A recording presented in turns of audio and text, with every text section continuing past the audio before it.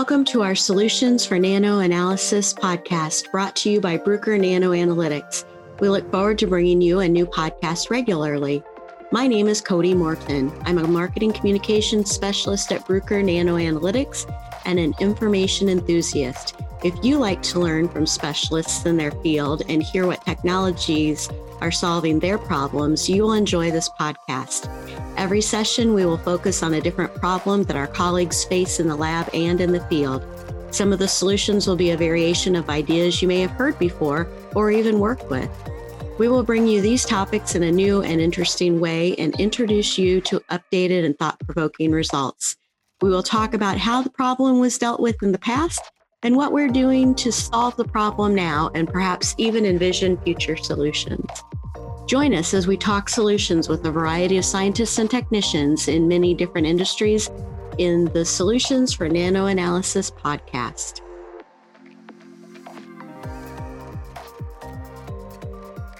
Today we are going to talk to Dr. Marian Hamilton about studies she did while at the University of New Mexico, done in partnership with the University of New Mexico and the Kibale Chimpanzee Project in Uganda.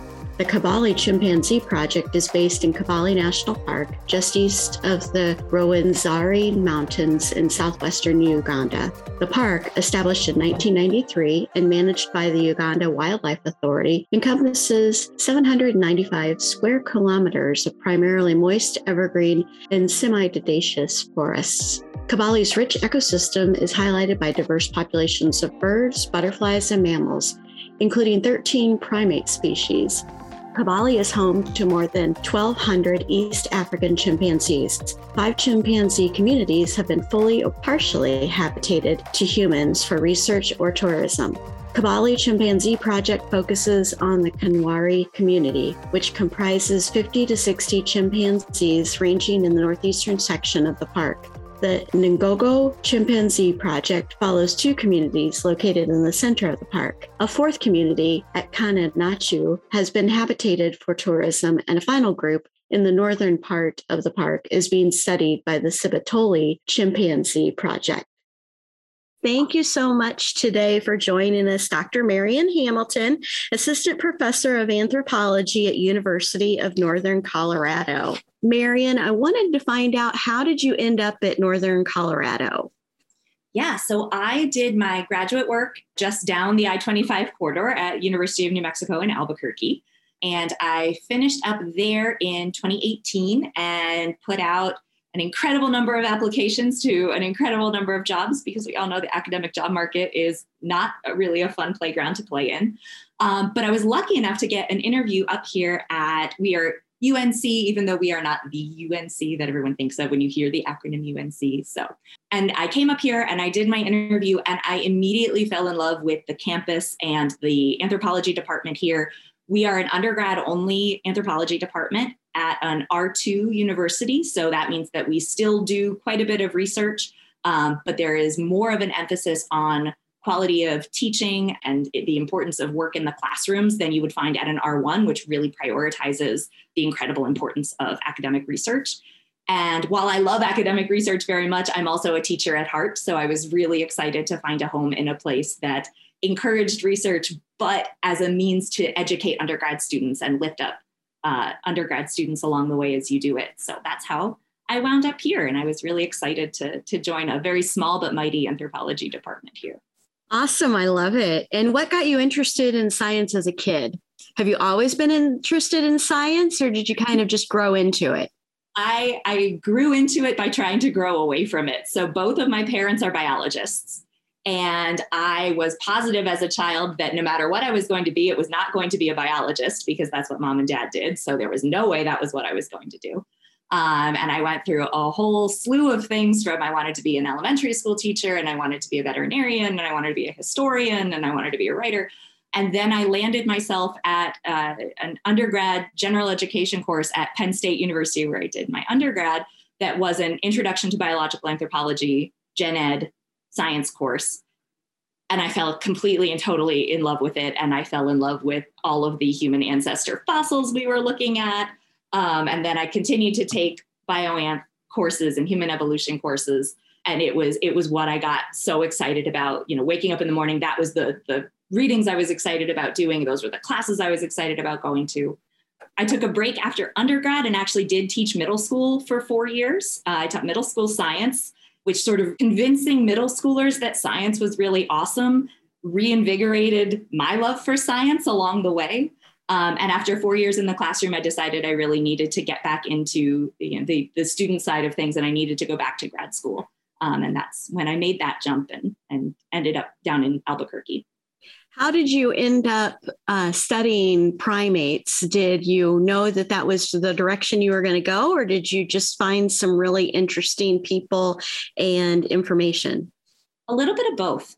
So what I really wanted to study was human evolution, and specifically human behavioral evolution. So humans are incredibly awesome, incredibly weird animals. And we are primates. We fall into the primate clade, of course. So our closest living relatives are chimpanzees. We fall in with the rest of the great apes when it comes to who we are genetically related to. And what I really wanted to study was how humans evolved as primates to do all of the super weird stuff that we do. So we cooperate, for example, believe it or not, above and beyond any other primate's ability to cooperate. So if you put, 100 human students in a lecture hall, they're probably all going to sit through the lecture and not get into a giant fist fight or throw poop at each other or, any of this. If you put 100 unrelated chimpanzees into a lecture hall, things would go very, very differently. So we have an incredible tolerance for each other and an incredible ability to hyper cooperate. And there are, any number of other weird things that humans do behaviorally. And I wanted to study how those evolved back in our past. Turns out it's really hard to study behavior in the fossil record. It doesn't stick around. It doesn't turn into stone. So one of the best ways that you can do it is through what's called the comparative method, which is observing behavior in our closest living relatives as well as other animals, and then using that in conjunction with fossil data to then build hypotheses about what kinds of environments would have led to certain behavioral traits being selected for and evolving. At University of New Mexico, we're lucky enough to have connections with Kibale National Park, which is primate park in Uganda. They've got communities of chimpanzees who live there, who are habituated with an incredible team of researchers who study them. They also have a ton of other primates who live there, baboons and black and white colobus monkeys and red colobus monkeys and all these other wonderful primates. And it was then through the connection to Kibale that I was able to get access to the primates to study, with the idea of using them as models to look back into the fossil record and try and answer questions about our human past. That's really interesting. So what is I know that you did your doctorate thesis on this topic that we're looking at today. How did you end up talking about this specific topic? Actually, what is the topic that we're talking about with primates? And I'm looking at kind of which came first, the chicken or the egg, the topic or the information? When you're looking at what do I really focus in on? Do I look where I have the most information, or do I look where I have the most passion? Yeah, so this was, again, sort of a multi-step process to get to what we're doing here with the XRF. So my dissertation data was actually looking at strontium isotope data, which is something that we measure using big ICP-MS machines and multi-million-dollar pieces of equipment in the lab. Because my question that I was looking at for my doctoral work was, who was moving where? Who was using the landscape in what kind of ways? Were there differences between males and females in the way that they're dispersing across the landscape? And most importantly, we know for modern primates, we know the answer is yes. The real question was, can we see that difference in the isotopic data in their teeth and in their bones? And the answer was sort of, which is kind of an answer we land on a lot in a lot of scientific pursuits. That is a little disappointing, but also, here we are. Through that collection of the tooth and bone samples to then bring back to the US to collect the isotopic data on, we realized that we could learn so much more by looking at more than just this one isotopic system. We could get a ton of data on diet and a ton of data on things like trophic level by looking at concentrations of trace elements. specifically also strontium, but instead of the isotopic ratio, the actual quantity of it, how much strontium, regardless of isotopic form, is there in this particular individual or this particular species and so on. And so through that led me to looking at different forms of data collection and then using the tracer and other portable XRF units to then collect these data and then use that to try and reconstruct these things about diet, which, while not directly related to mobility, they're all tied together. Right. You can kind of trace where a species is going in their region by what diet is available, right? Sure. And some of the big distinctions in types of diet. So within primates, two of the big groups are frugivores, primates who eat fruit, and folivores, primates who eat leaves. And generally speaking, frugivorous species who eat fruit travel much greater distances, have much greater home ranges because they've got to travel to all these different fruit trees and get to the specific trees that have the fruit they want to eat, versus folivores who are eating leaves, who generally have much more food abundantly available in smaller areas. So they move much smaller distances. Their home ranges tend to be much smaller. So there's absolutely a driving force in how far you are moving over the course of a day or your lifetime based on what you're eating in these broad kind of categorical groups. Now, you said that you worked with the group in Uganda. Did you get to travel to Uganda and stay there and do some studies with them? I did. I went 4 summers to Uganda and lived at the field station there at Kibale National Park, which is part of Makerere University, is the university there in Uganda that sort of helps run a lot of it and sponsor quite a bit of it. So I lived there for usually about 2 months at a time in the summers in between semesters in grad school to collect the dissertation data that I needed. And then did they have a lot of this data that they were already collecting, or were you adding on to the work that they were doing separately? Yeah, so what they had that was absolutely incredible, this team has been working at Kibale for well over 40 years now. I believe we're probably pushing on 50, and I should have that date in my head, and I don't. We can add that in later.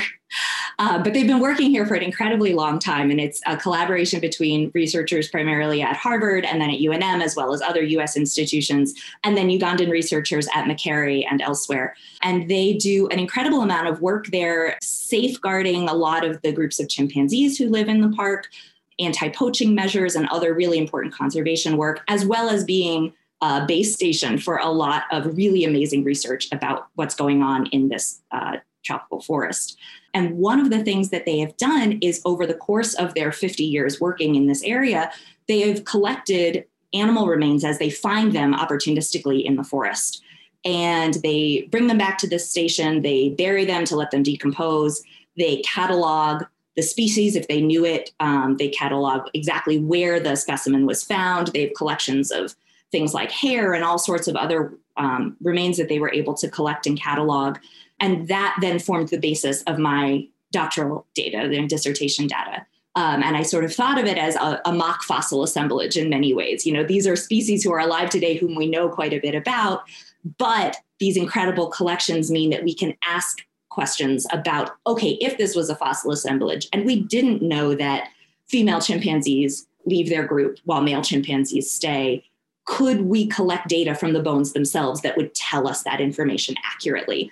Because if we can, then we can use those same methods on fossil species for whom we really don't know the answer yet. And then were you able to determine, yes, you could make that extrapolation out? With quite a bit of caveats, yes.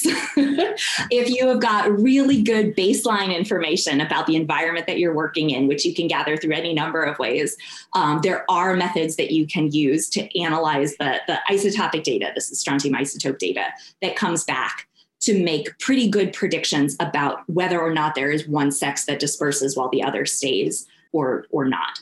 So yes, it looked pretty good. Then when Uganda was collecting all of these animal remains and recording them, for what purpose were they doing that? It wasn't, I'm sure, just because it was there and that was what they had decided to do. I'm assuming they did it for a specific purpose of study. Sure. There have been all sorts of wonderful studies that have come out of these remains, and you can kind of go to Google Scholar and type in, Kibale National Park, and you get just an amazing amount of work that's been done by really spectacular researchers over the years. But a lot of it was sort of an understanding that these remains as we find them in the forest, even if we don't have a specific driving question we're working on now, as a collection is invaluable to understanding the modern dynamics of this endangered ecosystem, and for any number of things that maybe they couldn't predict at the time, but they knew enough to know we might not know why these are useful, but we know that they're going to be. And just as sort of diligent scientists and diligent stewards of their land, they collected these and kept them in safe, good condition for future work. This may not be a question you can even answer, but was there a way to approach this idea before studying isotopes was available in history? Are there antiquarians that went back and you could see records that had been kept where maybe size of tooth was studied and they were able to group different things, doing studies similar to this before the technology got good enough to do? Yeah. So as far as the isotopic question of mobility, I am not aware of any way that we were approaching that before the use of strontium isotopes. And the original work on this dates back to the 80s, looking at strontium isotopes as a tracer of mobility across a landscape.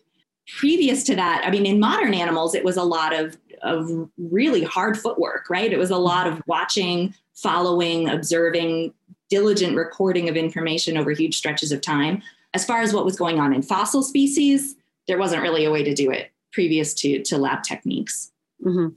And then how did you approach the study with the handheld XRF? Because that study that gives you more different information than the isotope information. Yeah, so we knew from previous work that strontium-calcium ratios, so the quantity of strontium relative to the quantity of calcium can give you a lot of dietary information about trophic level, about all sorts of other things. And so we thought, hey, we've got this incredible skeletal collection of these known primates, and we've got this handheld XRF. Why not collect these data and sort of see where it goes? So that was we had the question driving the data collection for the strontium isotope data. And then we had sort of availability of data collection driving the, hey, let's just see what we can find part of the second part of it. And when we collected the data, it was gorgeous. It was such exciting information. And actually some of it came from the samples we ran on the ICP-MS. We asked them to also run some elemental concentrations on a subset of those samples. And we immediately saw that strontium-calcium ratio varied quite a bit between frugivores and folivores. They were really noticeably different from one another. And we went, whoa, I didn't expect it to work that well. We got to collect more because this was such a small subsample. And so that's when we brought the handheld XRF in, because we could measure every sample in our collection. And we could measure it right there in Uganda. I mean, one of the hardest parts of my dissertation wasn't the advanced statistics. It wasn't the theoretical background. It was applying for permits to export tiny portions of ground up teeth to the lab here in America. The permitting process took a solid year, external to all of the other work I was doing. So one of the absolutely game-changing things about having the portable XRF was that we could bring it to the field and we could collect the data right there, no exporting necessary. And that was like, oh my gosh, we can just bring the USB home with the data on it. And there you go, no waiting for permits. It's amazing. And we could collect a greater quantity of data. We could sample every single specimen in the collection instead of picking and choosing, because of course, to run it through on ICP-MS costs money per sample, because you have to use all of the chemicals in preparation and all of these other things, plus time to run the machine. But to collect it with the handheld was just, you could collect all of it with all the time that you had there in the day. You could collect all the samples. Time was your only limiting factor. Yeah. So that was what brought the handheld XRF with us. Oh, very good. So then after you got all of your permits done and approved and got some of that information back so that you could test it on the ICP-MS, did it than just underscore what you had learned in the field with the handheld? It just gave you more robust information? Yeah, so the order is flip-flopped. We got the data on ICP-MS and we said, oh my gosh, look at this. We have to get more of this. And that's when we got the handheld out with us the next field season. Oh, I gotcha. Okay, yeah. Thank you. I was backwards. Yeah. I probably told the story in a convoluted way, but no, it's very interesting. And because it was your study, I'm sure you just lived it, ate it, breathed it for the 4 years that you went back to Uganda, and you probably were just waiting for the next time to go to do some more studies. Absolutely. Is there anything that you didn't study that you wish you would have had more time to study? Yeah, so there's always more, right? There's always more we wish we could do. And I'm chomping at the bit for the opportunity to go back. So for example, we generally collected the data on just one tooth for each of the skeletons that we had because of time limitations. I would be incredibly interested to look at variation within individuals and measure on multiple teeth. Sometimes we've got the entire skull and the entire mandible. We could measure each and every tooth in there and see exactly what kind of variation that we see across individuals. As far as strontium calcium ratios go, which is what I'm personally interested in, talking to colleagues who are more about nutritional ecology. There are all sorts of things that they're like, oh, but what about the amount of magnesium that they have in their teeth? And does that seem to change? Can we combine measurements of health, for example, things like caries and dental issues with anything that we see in their sort of nutritional profile? So there's a whole world of other things that we could go back and collect more about for sure. Was there anything in your studies that changed from the start of the testing and the studies to the end? Were you surprised by anything? Did you have to change methods or something halfway through? Yeah, so one of the most interesting things that has come out of this has been, we know from previous literature that generally speaking, fruit has less strontium in it, just because of the fractionation of how plants sort of assemble their parts, so to speak. So you see that difference in strontium calcium ratios, primarily driven by there being less strontium in fruits versus more strontium in leaves.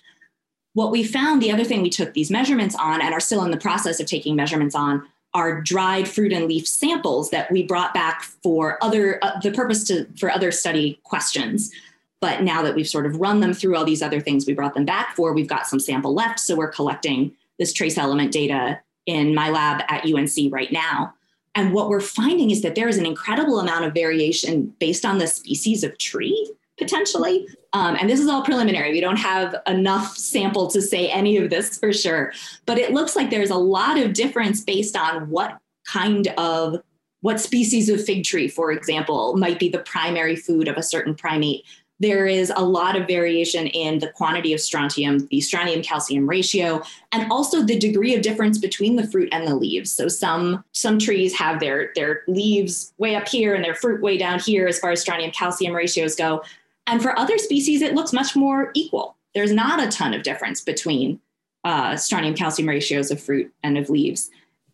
If those differences hold up as we build a greater sample size, that would really impact what we see in the teeth of the primates who would preferentially be eating each of those species. And then, of course, change the conclusions that we would come to when we see those kinds of data in modern context as well as fossil context. So there's a lot of variability that we don't have a good handle on yet that I personally wasn't anticipating to see quite that much variability between all these things. So I'm really excited to get more data over the next year. I have a student who's working with me in this coming semester to really beef up our sample size on the fruits and leaves themselves and the trace element concentrations there. So I'm really excited to see those data roll in. Excellent. That does sound very interesting. It would be very interesting to follow up with you in the future to see what you guys found out. And I think that the students are very lucky to have such a great starting point for something interesting to go forward with. So what else do you see studying with the handheld? Do you still have the handheld in-house that you get to use? And what will you study next? Yeah, so we don't have a handheld in-house right now, but we have one on the way. Good. It should be arriving here very shortly. We hope. We're waiting in great anticipation. We're going to continue doing these fruit and leaf samples of all of these different species of trees that grow in the forest there in Kibale. That's our primary piece of data that we're working to gather.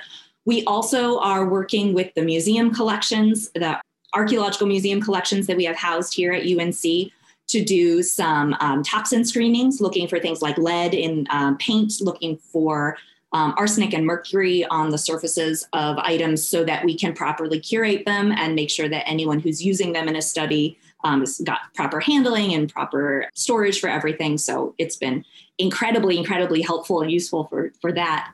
We are also looking at this is a very preliminary study, but some archaeological coffee beans that were excavated in California from a gold rush era site, hoping to use some trace element data to help us trace back where those coffee beans were grown. So where folks during the gold rush were importing their coffee from. So that's also on the docket. The other really wonderful thing is that we're going to open this up for student-centered projects. So in the past year, we've had 2 McNair scholars design projects using the XRF. They've designed it, they've collected their own data, they've presented their findings at UNC's Research Day. Actually, both students won awards from the McNair program for the quality of their work, which we were incredibly proud of. So we've got a lot of really engaged, really brilliant students that are going to come up with things beyond my wildest imaginations that we could do with this technology. So we're really excited to see where that goes as well. Excellent. So your takeaway with the problem of studying the leaves versus fruits with primates, did you solve the problem? Did you answer your question originally? I think we are in process. And I think what it's done is it's given us more questions than answers. And in science, that's kind of the best thing that you can hope for. At least for me, that's the best thing you can hope for. It told us that, yes, we can detect a difference in the strontium calcium ratios of frugivores and folivores and of fruits and leaves themselves from the trees. So we've gotten that far. So our sort of baseline answer is yes. And now we get to take it off in all of these other directions. I love it. And that's where your future studies are already going, where you're going to be studying some of those fruits and leaves and the makeup of them so that you know what your information is giving you. Exactly. I love it. Thank you, Dr. Marion Hamilton, for joining us today and sharing about your fascinating research. We look forward to talking to you again in the future about other studies being done in your lab. But I did ask you at the very first, I was going to give you the controversial question for an anthropologist. Which is a better pet, cats or dogs? So, full bias disclosure, I have both cats and dogs, and they are all very aware that I'm a dog person. I love my kitty, but I'm a dog person. However, anthropologically, they really come up as a very close tie. So cats kind of domesticated us. And there is so much cool data out there about how humans and cats became a coexisting species. And cats kind of chose to opt in with humans. Dogs kind of did the same thing, opting in with humans on the outskirts of our encampments, eating the trash that we accumulated. And both cats and dogs really performed incredibly valuable services for early humans. Cats keeping pests away, which kept disease levels down. Dogs helping with hunts and also keeping pests away and keeping disease levels down. And then we have, as a species, globbed onto dogs and said, dogs are our best friend, and have then taken the notion of natural selection in a totally artificial way, not bad artificial, but artificial nonetheless, and selected for all of the traits we see across all the dog breeds that we see today. So I think when it comes to humans, humans are a dog species, but cats are pretty great to have around too.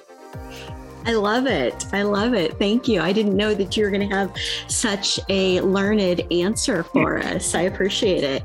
And primates don't fall into good pets at all then? Oh gosh, no, never, never, never. Never have primates as pets. All of those videos out there of captive primates being treated as pets, all of those, people on TikTok trying to show off their pet capuchin monkeys. Primates are terrible pets and should never, ever, for the sake of us, and definitely for the sake of them, never be kept as pets. Thank you to our speakers today. If you would like more information about today's topic or to submit a topic idea, please email info.bna@bruker.com. You can also check out more information in today's show notes. Join us next time as we look at a new solution with more scientists and technicians in all sorts of industries.